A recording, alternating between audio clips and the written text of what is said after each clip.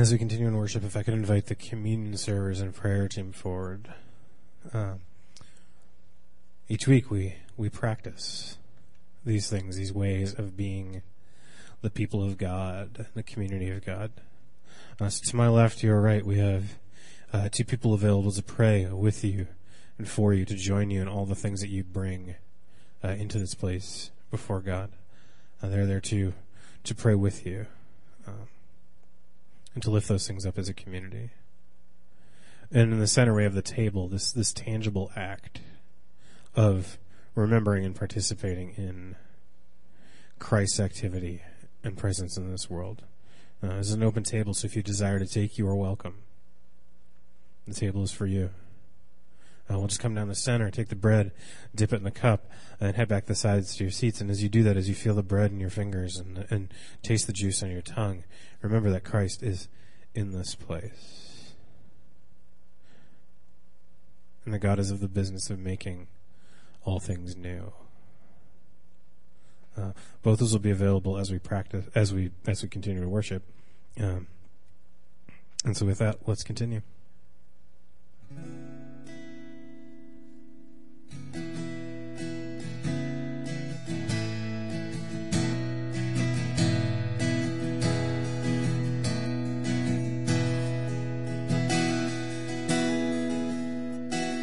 Come, thou long expected Jesus, born to set thy people free. From our fears and sins release us, let us find our rest in thee. Israel's strength and consolation, hope of all the earth thou art. Dear desire of every nation, joy of every longing heart.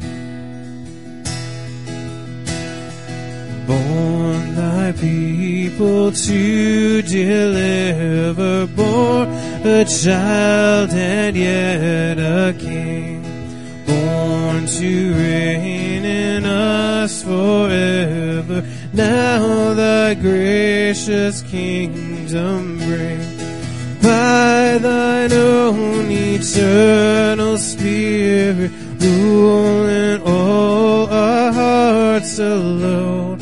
By thine all sufficient merit, raise us to thy glorious throne.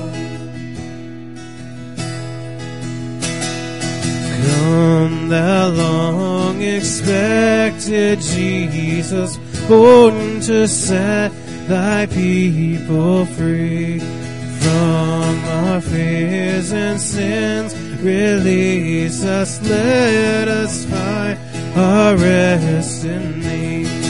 Israel's strength and consolation, hope of all the earth thou art.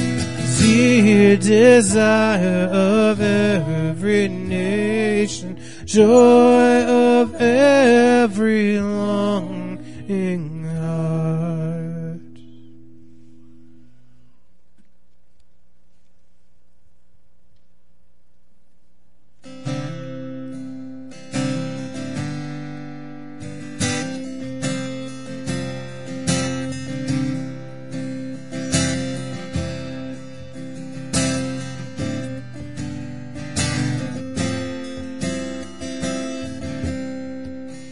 Come, thou fount of every blessing, to my heart to sing thy grace. Streams of mercy never ceasing, call for songs of loudest praise.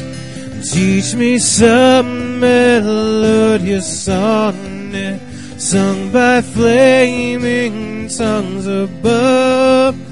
Praise the mountain fixed upon it, mount of thy redeeming love.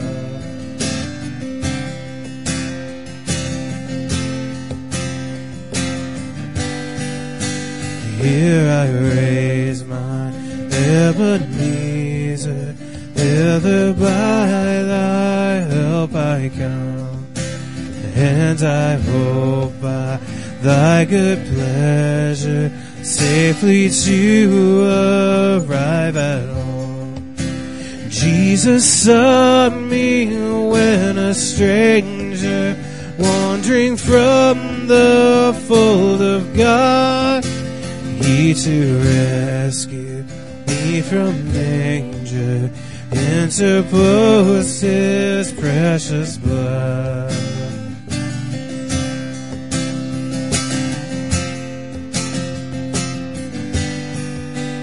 Oh, to grace how great a debtor daily unconstrained to be.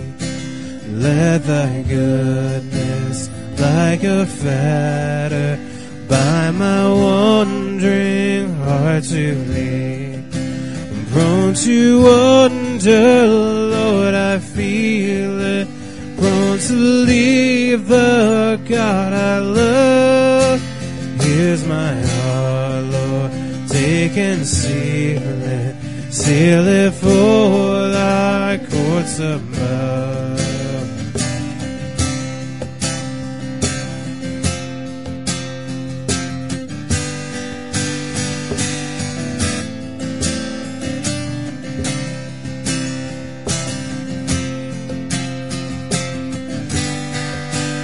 Prone to wander, Lord, I feel it.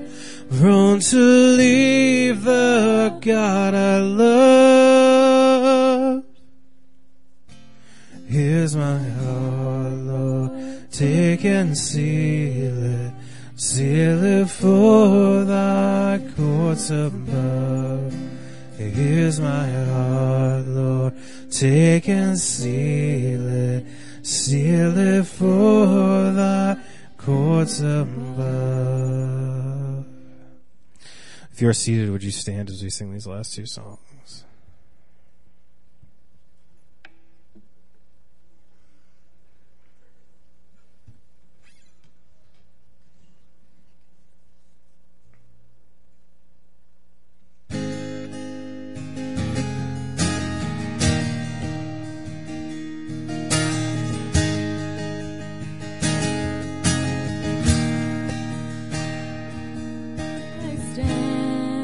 Before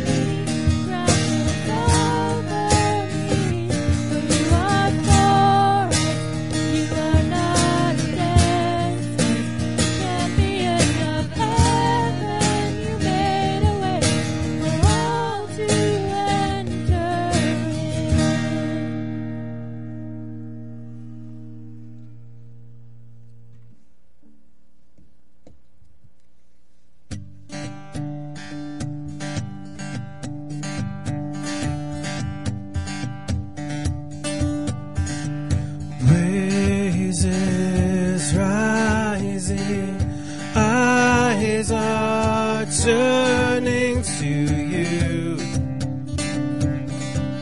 Return to you. Hope is stirring, hearts are yearning for you. We long for you. 'Cause when we see you, we find strength to face the day. In your presence, all our fears are washed away. Washed away. Hosanna, Hosanna.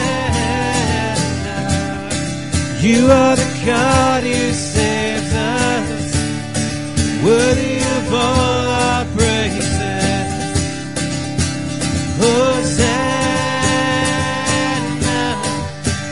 Hosanna. Come have your way among us. We welcome you here, Lord Jesus.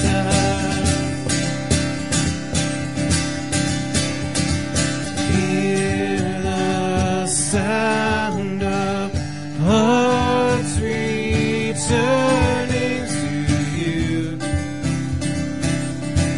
Return to you.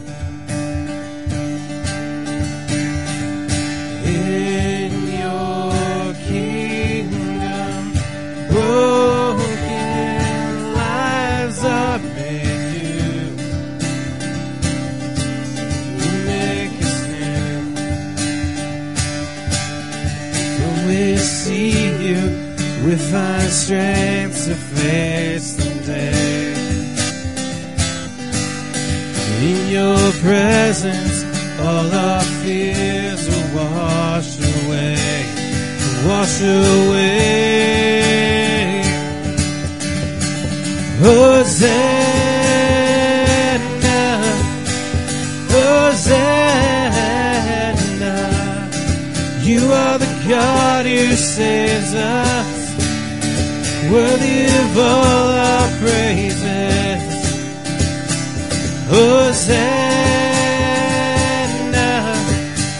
Hosanna. Come have your way among us. We welcome you here, Lord Jesus. 'Cause when we see you, we find strength to face the day. In your presence, all our fears are washed away. 'Cause when we see you, we find strength to face the day. In your presence, all our fears are washed away. Washed away. Hosanna, Hosanna. You are the God who saves us, worthy of all our praises. Hosanna, Hosanna. Come have your way among us. We welcome you here, Lord Jesus.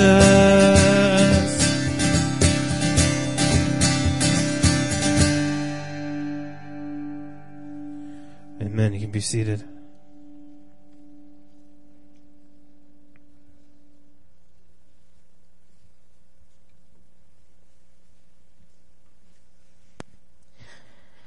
Well, good morning once again to One Life Community Church in our first Sunday in Advent. It is a pleasure to be with you. My name is Rich, and I'm one of the co-lead pastors here. And I just wanted to say it is a joy to be with you this morning. Hopefully you got to see a beautiful sunrise. Obviously cold, but it wakes us. It makes us recognize this gift of life that we get to celebrate together. So I just want to say thank you for joining us in that. Hopefully as you arrived, you received a bulletin, and in that bulletin is something we call a connection card. It's a way for us to say thank you for coming. For those of you who are new, it's a way of hearing from you. If you have comments, of thoughts, questions, if you have decisions you've made, if you want information about getting baptized, becoming a Christian, any of those kinds of things, that's what that card is designed to do. And we ask everyone to fill them out, at least put your name on it and let us know that you were here. And as you leave today, if you would just drop it in one of those wood boxes at each one of the doors, that would be great. If it's your first time here and you fill it out, we promise we don't hand out your information to anyone. We do, however, donate $5 to Living Water International in your name as a way of saying thank you and providing clean water for those in need. So I want to make sure you know about that. In your bulletin, there's a bunch of announcements. I want to highlight a few. The first one is our thankfulness tree. As you go downstairs later this afternoon after our service, you will see a Christmas tree, and next to it is our thankfulness tree, because our kids have been learning about what it means to be thankful. And one of the ways we're doing that is by trying to provide shoes for those in our tutoring program as a Christmas gift. And hanging on that thankfulness tree are these little envelopes with cards that you can fill with either $20, a check for $20, or if you have a Payless gift card for $20, you can put it in there as well.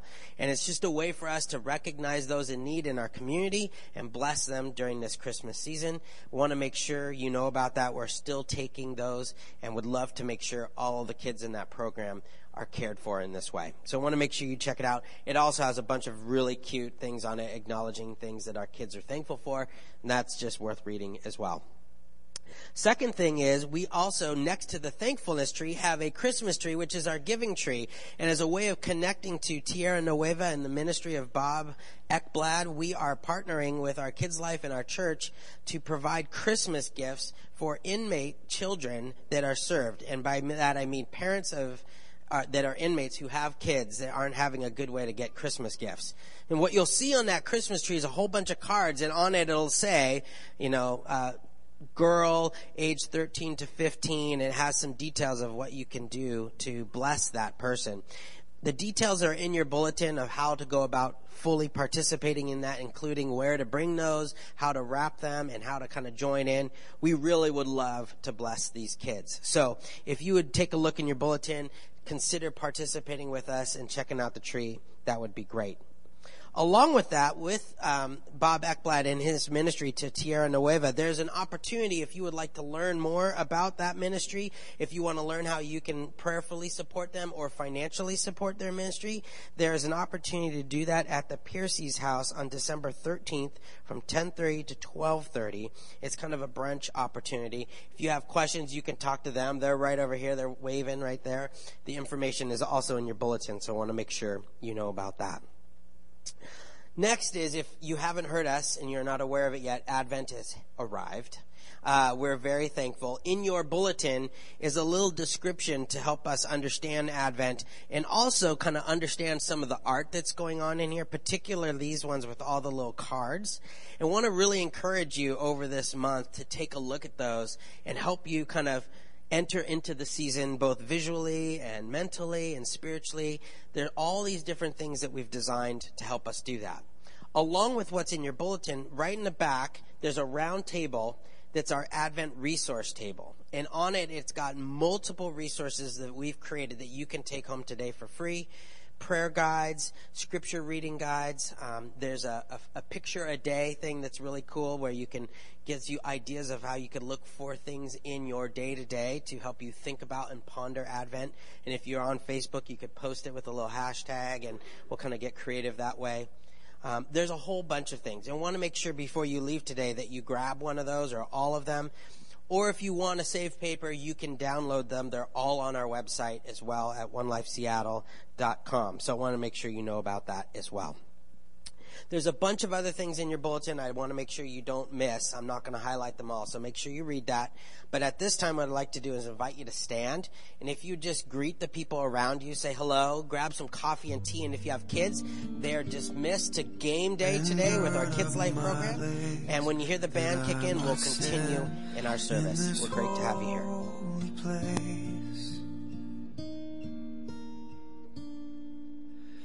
Show me your face, Lord, your power and grace, your power and grace. I can make it to the end if I could just see your face.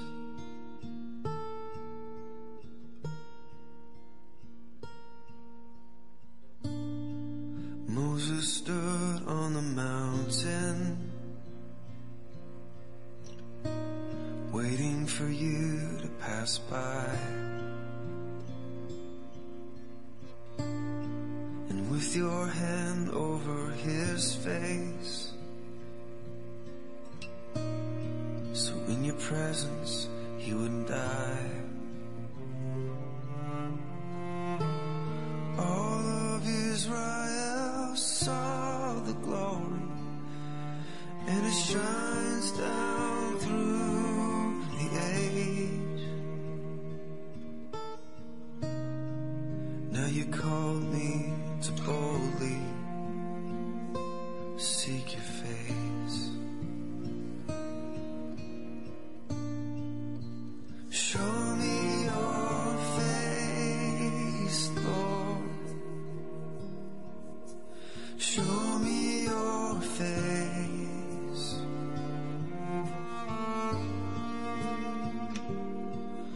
And gird up my legs that I might stand in this holy place. Show me your face, Lord,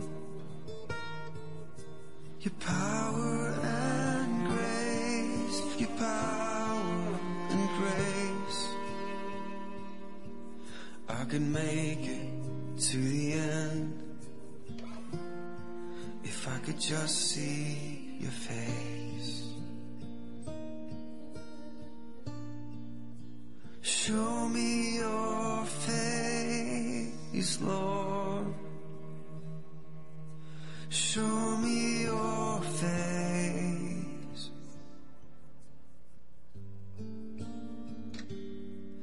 And gird up my legs that I might stand in this holy place. Show me your face, Lord. Check, test, 1, 2, 3. Check, test, 1, 2, 3. 1, 2, 3. Hello, hello. I don't know why you say goodbye. Say hello. Okay? You're good? Okay, so let me keep trying. Still got me? Still got me? Okay. Okay. I'm going to walk outside. Okay? And so you'll just have to let me know if you still have me. Okay, I'll come back in a second. You can tell me if you still got it. Okay, now I'm out in front of the building. Gorgeous morning out here this morning. I'm going to come back in now, and you can let me know if you still had me on there.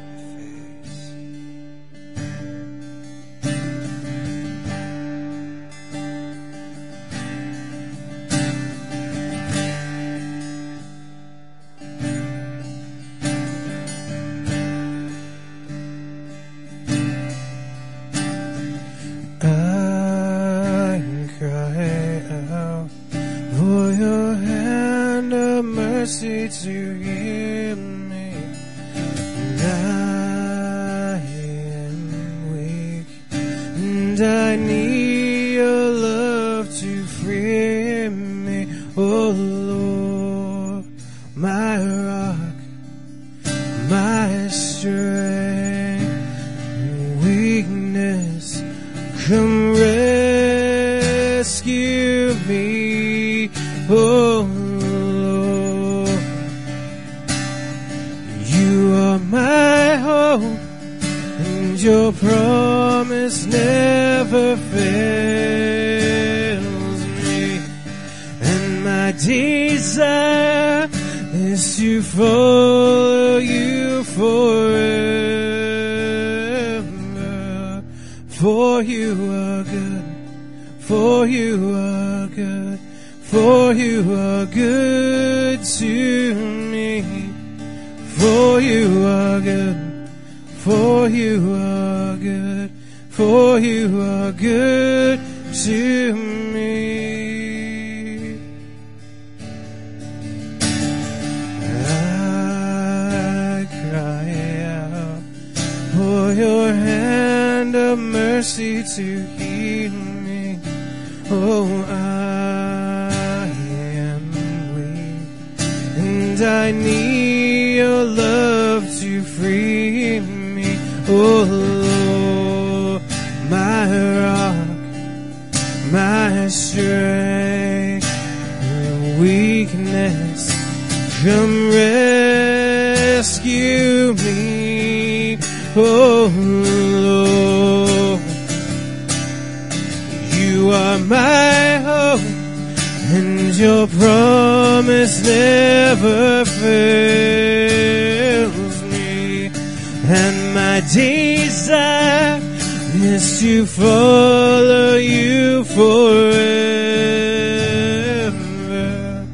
For you are good, for you are good, for you are good to me.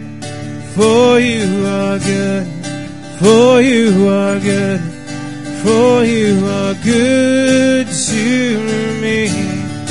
For you are good, for you are good, for you are good to me. For you are good, yes you are good, for you are good to me. I cry out for your hand of mercy to heal me. Oh, I am weak, and I need your love to free me.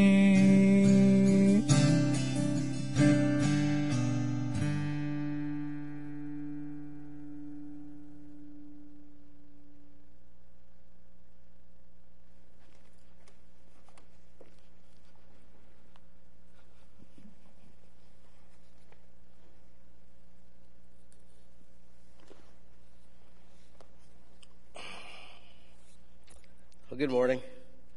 Welcome to One Life Community Church. My name is Greg. I'm one of the pastors here. I'm loving this already. This is awesome.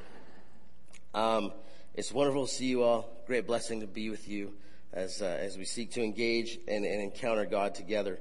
Before we do that, though, through our talk this morning, will you please pray with me? Heavenly Father, we give you great thanks for your presence in our lives. We ask that it is from that place that you dwell, that is nearer to us than we can imagine, that we would hear your voice this morning. God, that we would know your kindness and know in a deeper way your love and affection for us. And I pray that that would move us to be loving and affectionate towards the people around us, and that we would leave here being a little more like you. And we pray this in the name of the Father and the Son and the Holy Spirit. Amen. Well, this morning we are officially beginning the Advent season. This anticipation, this arrival of Jesus and the celebration of his birth, which is almost here. And our desire this year is to make things simple.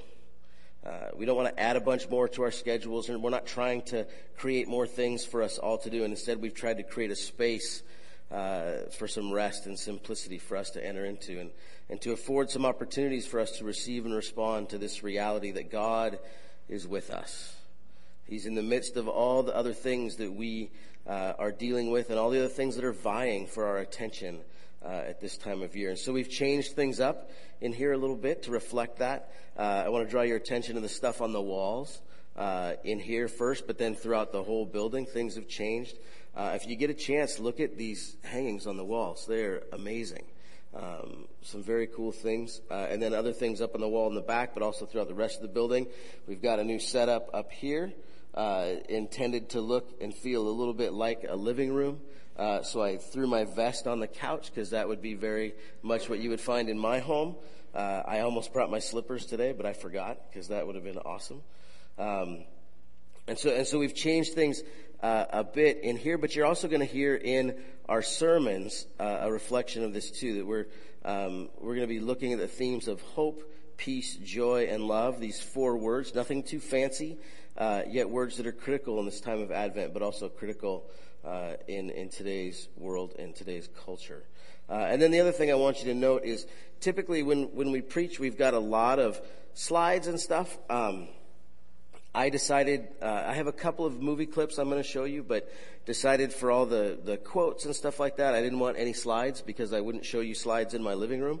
I would just talk to you and we would listen to one another. And so, wanted to go a little more with that feel, because our goal throughout this is that through the Holy Spirit, we want to create a space where we can actually slow down, and allow these realities of God and the reality of His love expressed in the birth of His Son, Jesus Christ, to sink in and settle and take root in us. This morning we're going to be looking at the theme of hope, and hope is tricky to look at. There's lots of people that have lots of different spins on what hope is and what hope looks like and what it should look like in the life of a person who follows Jesus. If I look at dictionary.com, the definitions I get for hope are these: that in the noun form of it, it's a feeling that what is wanted can be had of the events of that event, and the things will turn out for the best. Or it's a person or a thing in which expectations are placed. So I put my hope in my friend that they're going to meet me and be there when I need them, or something like that. But it's also a verb that we feel that something desired may happen. So I hope it doesn't rain today. And then it's to place our trust in or rely upon. Now, those are, again, on last Thursday, I really hoped that the Seahawks would win, right? That was a strong desire for me, and they did, which is awesome. But when we talk about hope in God or hope in Christ, there's something that becomes a little bit different there. And I want to start with this by talking about a moment from my own life, just sharing a story about one of the reasons why I have hope, one of the ways I've seen God show up and meet me. And there will be a couple of these throughout our talk this morning, and I want you to see that they're everything from kind of small, seemingly small things to really big, complex things. The first one was shortly after Angie and I were married, and we were living in a city on the east side of the state that I'm not supposed to mention, who yesterday had a very bad day in football. But that's right, go Cougs. At least they scored some touchdowns. I was happy about that too. So anyways, but we were living over there, and so we came back over here for Christmas, spend time with our families. And as we were heading back, my parents at the time lived in Elma, which is a little bit south of Olympia. And so we were heading from Elma back to Pullman. And we got in our car, and we had about a quarter of a tank of gas. And we had no money, not a penny on us. No money in our bank, no nothing. We had kind of spent it all. And so we got in the car, and we're like, okay, I guess we should just start driving, right? And so we drove. We didn't realize we were that low until we got a little ways away. We could have asked my parents for some money or something like that. But while we were driving, we remembered that my dad, and this is something he does every year as a stocking stuffer, he gives everyone a couple of lottery tickets. And so I don't know if we were really thinking like, hey, we'll scratch these and maybe we'll get something. I think I was just trying to pass time and I was bored, and so I pulled those out and I scratched them, and we won $21, which was exactly enough for us to fill our tank and get 2 pops, 2 sodas. And so, but when I look back at my life and think about the moments where I sensed God's presence in a powerful way, for some reason that one, it just sticks in my system, right? It was this simple thing, right? And it came from an unlikely source.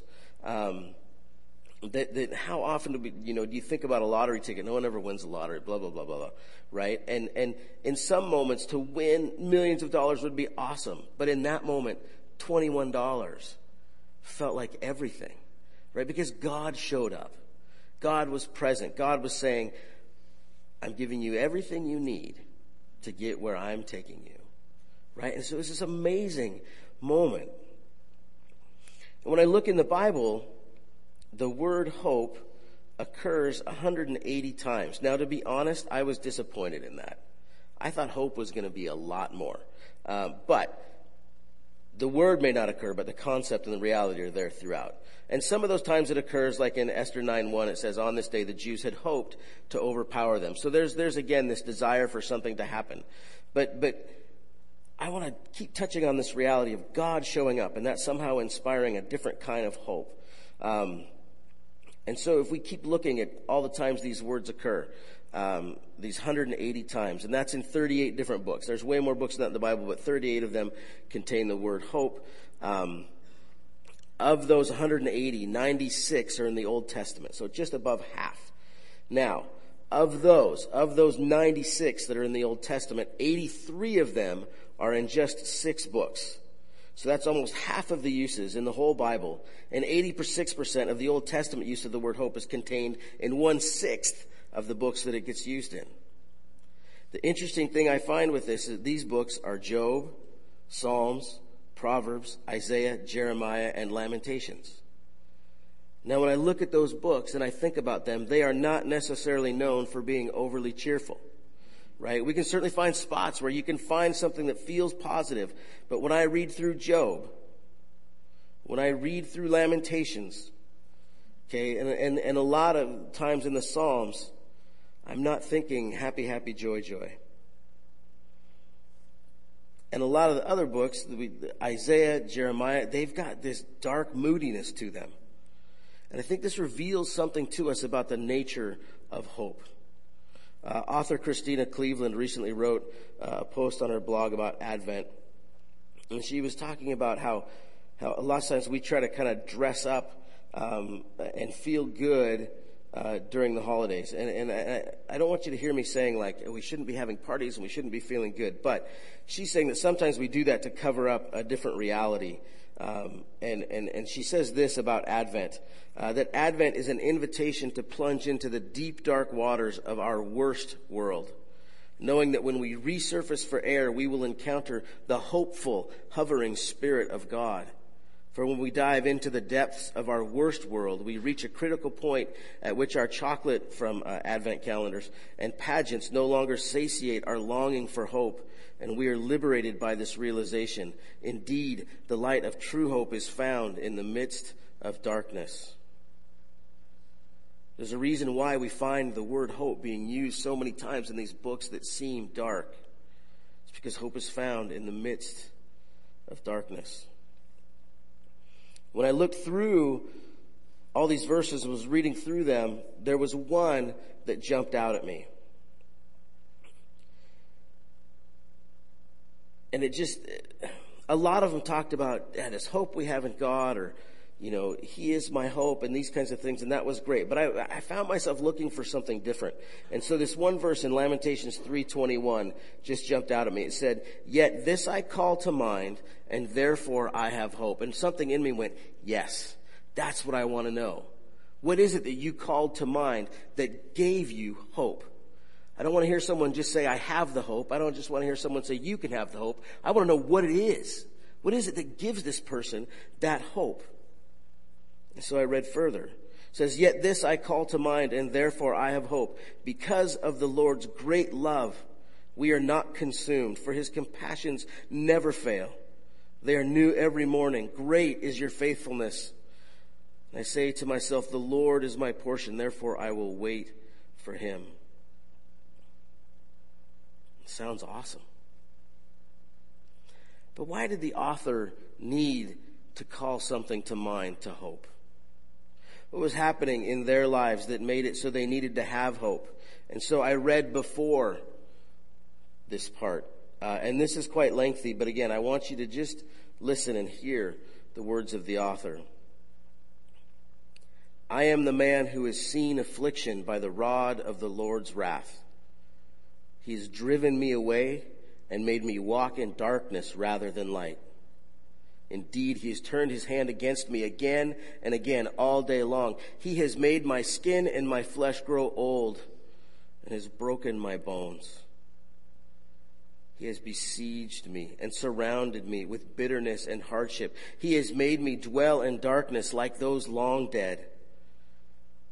He's walled me in so I cannot escape. He has weighed me down with chains. Even when I call out or cry for help, he shuts out my prayer, and he has barred my way with blocks of stone and made my paths crooked. Like a bear lying in wait, like a lion in hiding, he dragged me from the path and mangled me and left me without help. He drew his bow and made me the target for his arrows, and he pierced my heart with arrows from his quiver. I became the laughing stock of all my people. They mock me in song all day long. He has filled me with bitter herbs and given me gall to drink. He has broken my teeth with gravel. He has trampled me in the dust. I have been deprived of peace. I have forgotten what prosperity is. So I say, my splendor is gone, and all that I had hoped from the Lord. I remember my affliction, my wandering, the bitterness and the gall. I well remember them, and my soul is downcast within me. Yet this I call to mind, and therefore I have hope. Because of the Lord's great love, we are not consumed. For his compassions never fail. They are new every morning. Great is your faithfulness. I say to myself, the Lord is my portion, therefore I will wait for him. The Lord is good to those whose hope is in him, to the one who seeks him. It is good to wait quietly for the salvation of the Lord. The Lord is good to those whose hope is in him, to the one who seeks him. It is good to wait quietly for the salvation of the Lord. So we have this darkness that is in the world, that we are in, that we live in. And it's in this place that we discover the true depth of hope. I have a short video clip that I want to show you, and it's from the movie. It's from a story called The Christmas Carol by Charles Dickens. And if you're not familiar with the story, it's about a character named Ebenezer Scrooge. And Ebenezer Scrooge has become a person who has their hope in their money and in their business. And he has this dream, this vision, this experience with three ghosts: the ghost of Christmas past, the ghost of Christmas present, and the ghost of Christmas future. And in doing so, he's learning different kinds of things about himself and what he has become. This clip is towards the end of his experience with these spirits, as he calls them, these ghosts. And this is the ghost of the spirit of Christmas future. And so this is a small glimpse of, I think, where we are at when we begin to experience hope.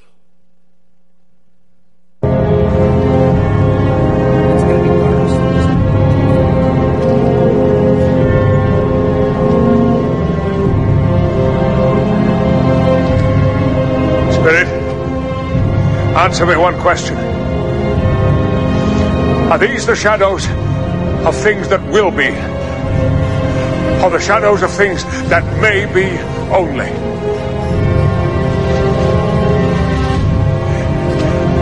Men's actions determine certain ends if they persist in them. But if their actions change, the ends change too. Say it is so with what you show me.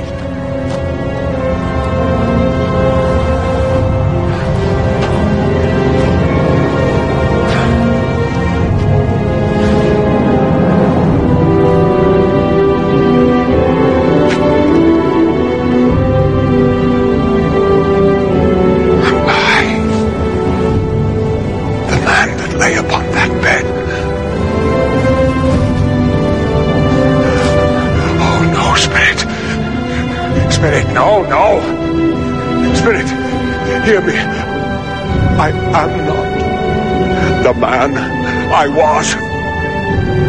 Why show me this if I have passed all hope? Good Spirit, pity me. I will know Christmas in my heart and keep it all the year. The spirits of all 3 Christmases shall thrive in me. I will not shut out the lessons that they teach. Oh, let me wash away the writing on this stone.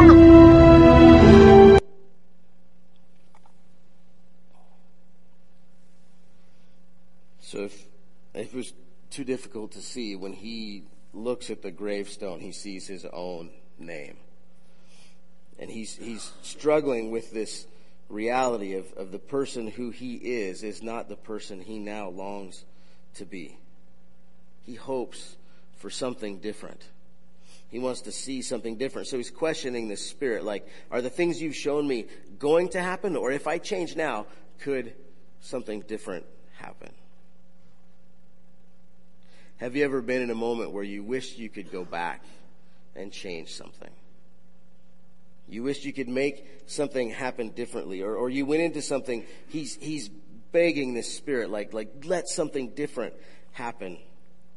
I remember when I was a college student at Western Washington University, and finding out that this class that I really needed to get a good grade in, I wasn't even close to passing. And that'll give you some kind of indication of what at least a couple of years of my college life were like. Because if I would have been paying attention, I would have known that sooner.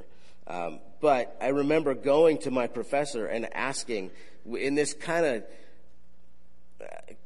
almost crazy way, like, is there anything I can do, like any assignments, any extra credit? Can I retake something? Can I redo something? And they just looked at me and said, no, you can't. You failed. And I think about when my kids, especially right now, we just passed Halloween, and when they come and ask me, Dad, can we have a piece of our Halloween candy? That they're putting all their hope in something.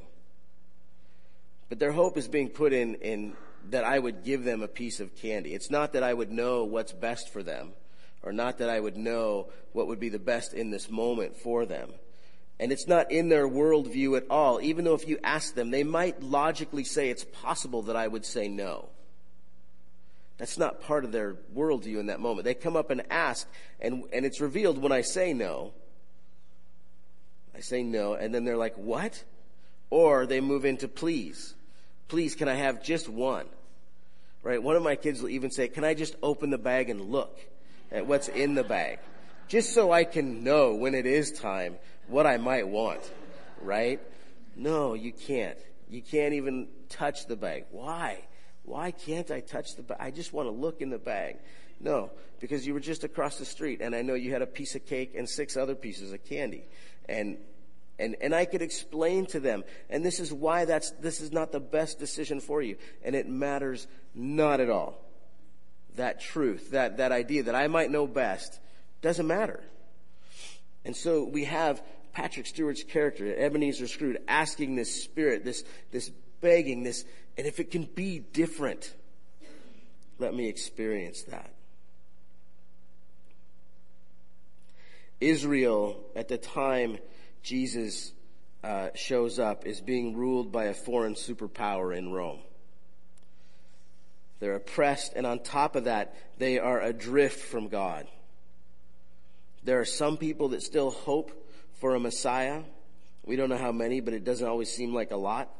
Many are giving in to Roman rule and oppression and abandoning the things of God. Have you ever felt distant from God? Have you ever waited a long time to hear from God? Because Israel is in the middle, they're at the end of this 400-year waiting period where it feels like God hasn't been saying anything to them. And so it's the end of this 400 years of waiting where there haven't been prophecies. There hasn't been God speaking in the way he normally speaks, and he's seemingly silent. It's at the end of this that God sends his son Jesus into the world, and some call him the hope of nations. But we find Israel's hope is not actually in Jesus, but in their idea of the Messiah. not who Jesus really was. Because you see, Israel's convinced that the Messiah is going to show up and be this military king. He's going to overthrow Rome and establish Israel as the new world power. And through that avenue, they would rule the earth and be a blessing to the nations. But Jesus shows up as an infant, helpless, needy, born as a man, not God in disguise as a man, but as holy and truly man. And he didn't start a military overthrow. Instead, he talked about the kingdom of God and released people from bondage and sin. And he did not meet the expectations and hopes of Israel. And so for the most part, they rejected him. Have you ever hoped God would do something and he didn't? Have you ever rejected God or turned from him or got mad at him because he didn't do something that you expected him to do or wanted him to do?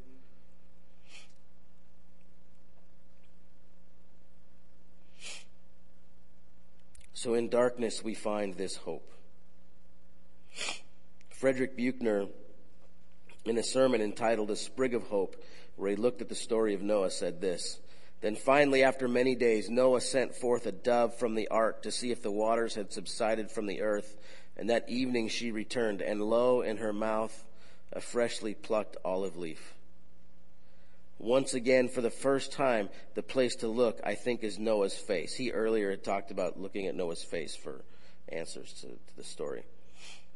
So he says, once again, for the last time, the place to look, I think, is Noah's face. The dove stands there with her delicate scarlet feet on the calluses of his upturned palm.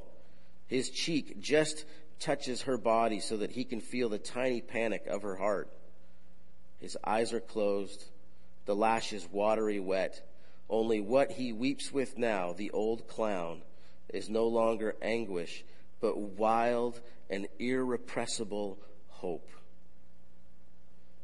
That is not the end of the story in Genesis, but maybe that is the end of it for most of us.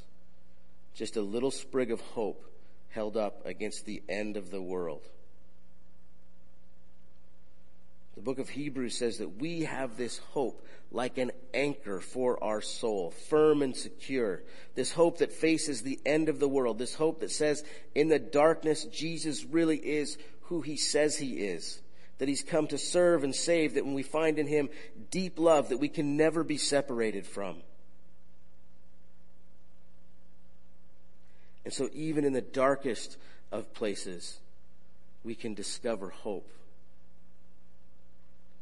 But hope does things to us. Hope is tricky. Hope changes us in ways that others may find unsettling.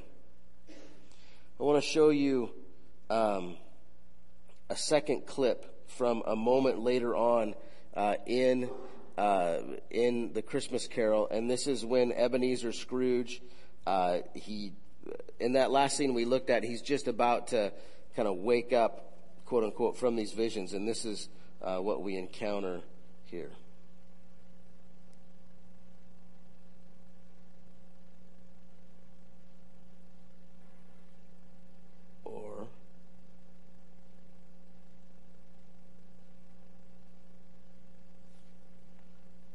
Nope. Okay.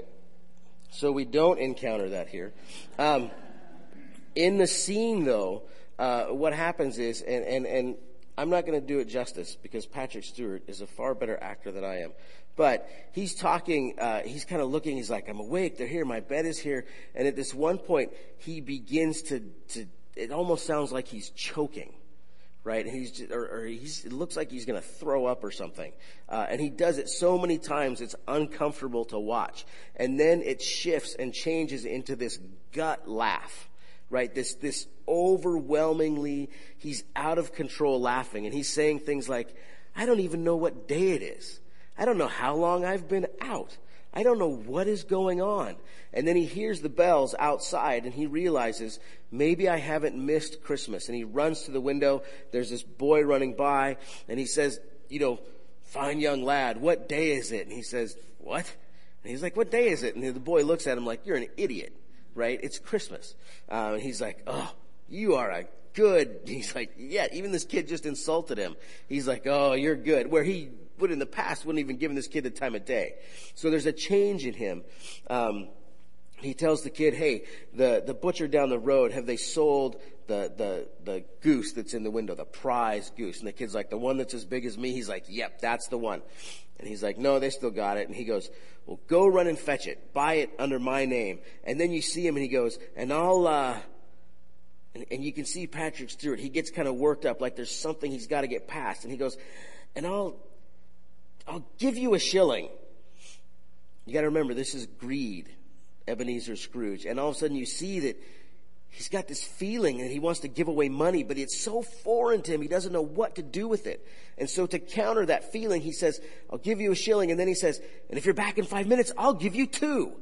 Right? And so he's starting to become something different because hope has changed him. And as you listen to him choke on this laugh because it's so foreign to him, and he has this hard time offering money, but finds a way to squelch it by offering double. This is what hope does. It causes us to move. It causes us to get up. It causes us to step out of our comfort. Hope causes us to think outside of the boundaries. But what does that look like? There's a gentleman named Plenty Coups. And Plenty Coups is the last great chief of the Crow Nation.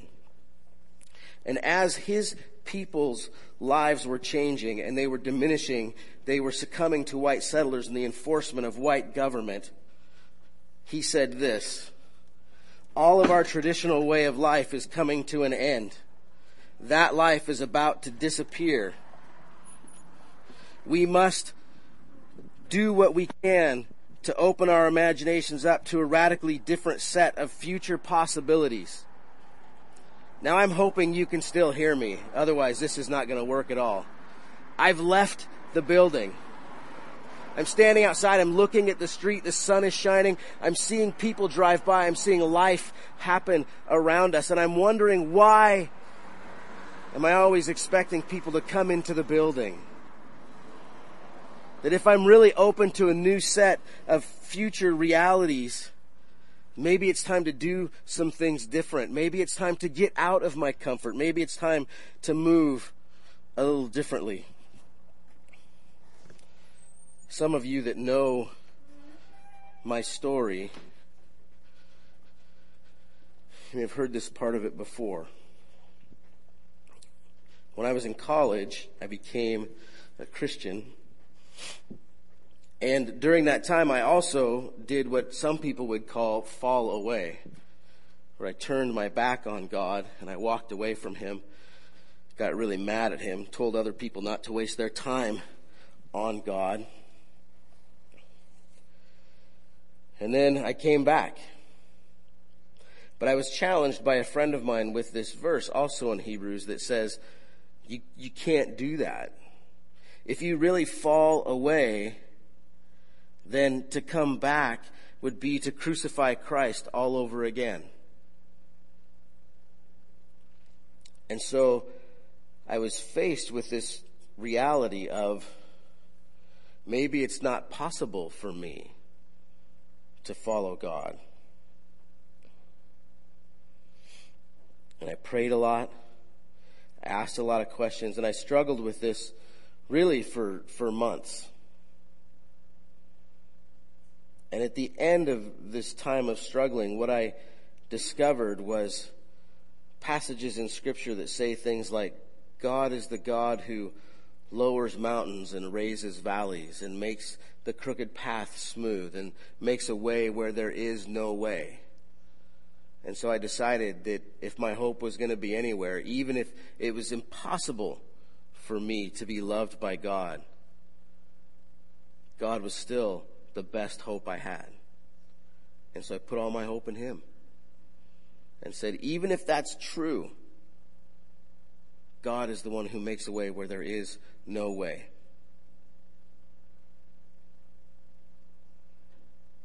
In our world, we might ask, well, what about Ferguson? What about the school shootings that happened in 2 local schools in the last year, locally in Marysville, Pilchuck High School, and at Seattle Pacific University? How about just getting through another day at work or school? What about one more conversation with my child about whatever reoccurring topic they are struggling with? Does our hope in Christ move us so that we can see a new future?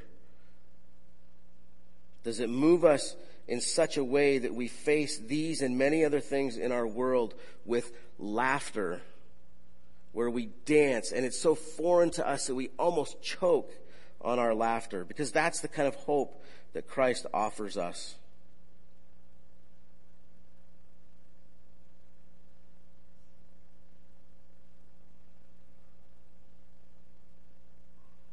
It's how Jesus is able to sleep in the midst of a storm where his friends think they're going to die.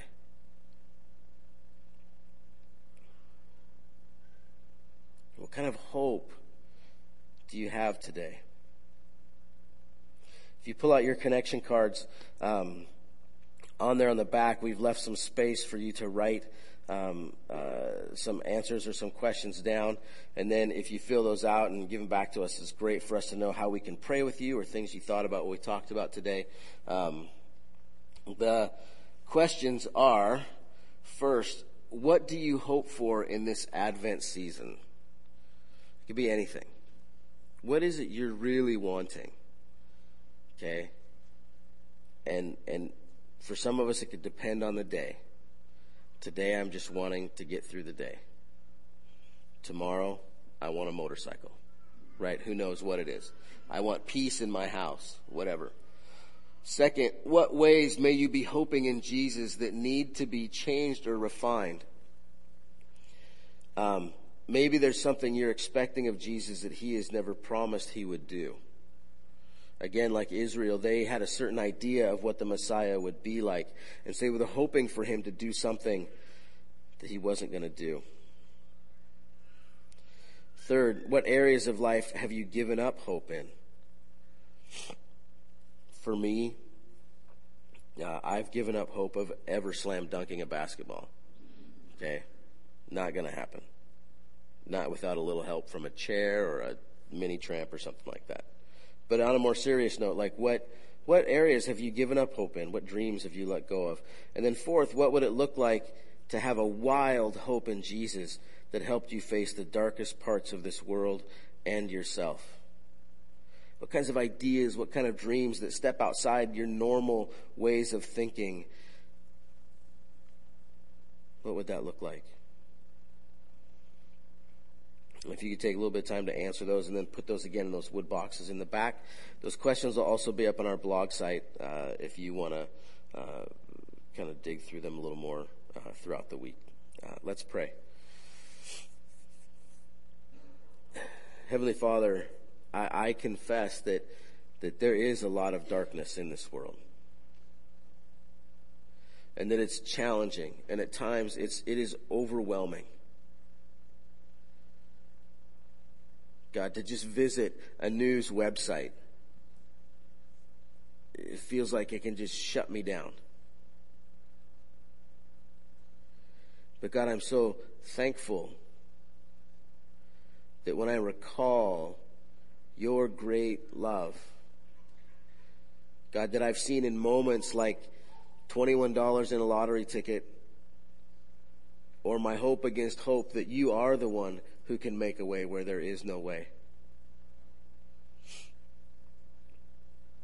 God, that in this world I have this anchor, this hope that is like an anchor for my soul, strong and firm. And it doesn't just keep me anchored into the sea bottom that's not moving. It keeps me anchored to you.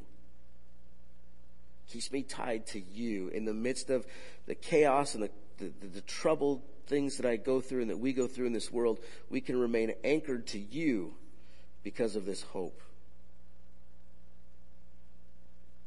So I pray you would help us to experience that. Help us to know that. God, help us to make some wild decisions. Let our imagination kind of roam free and the possibilities of what this hope could lead to. And I pray this in the name of the Father, and the Son, and the Holy Spirit. Amen.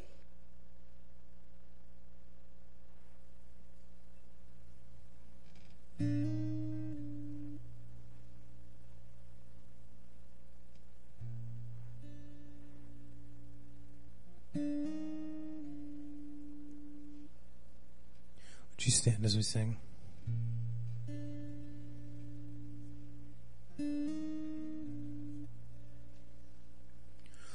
Lord, I come, I confess, bowing here, I find my rest. Without you, I fall apart. You're the one that guides my heart.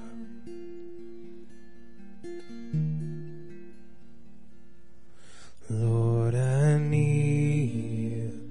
Oh, I need you. Every hour I need you. My one defense, my righteousness. Oh God, how I need you.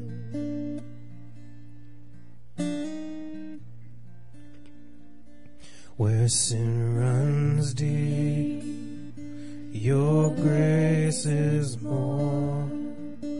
Where grace is found is where you are.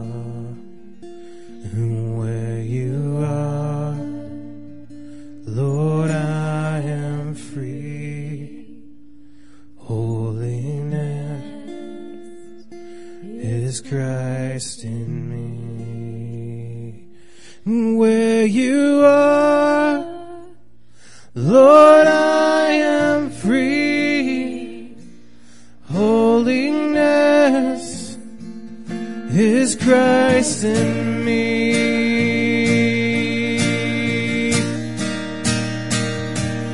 Lord, I need you. Oh, I need you.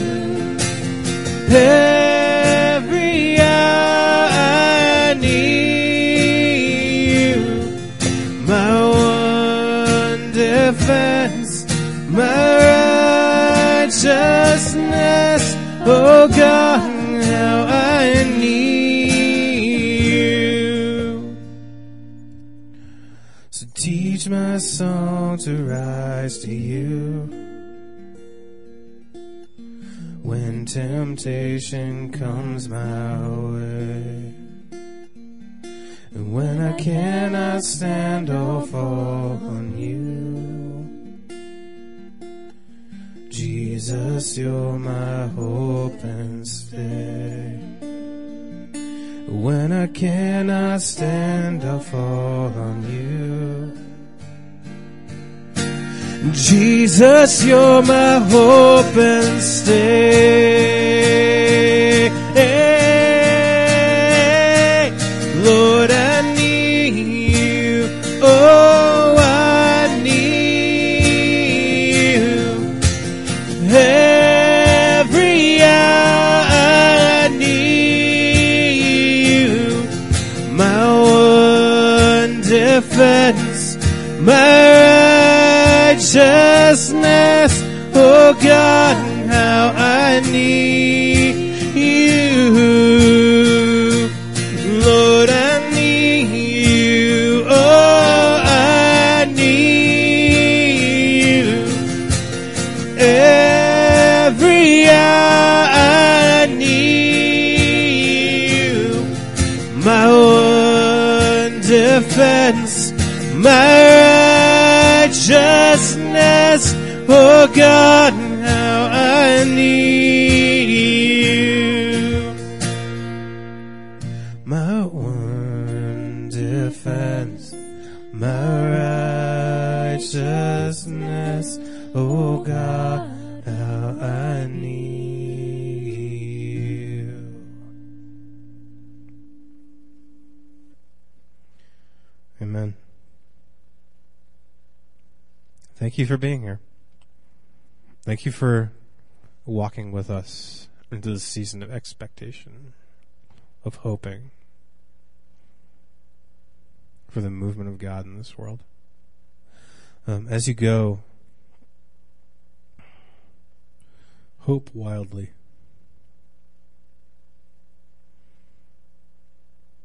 Yeah, that's it. Hope wildly. And as you go, if you could drop your connection cards in the wooden boxes in the back and head downstairs for good food and good people and go in peace.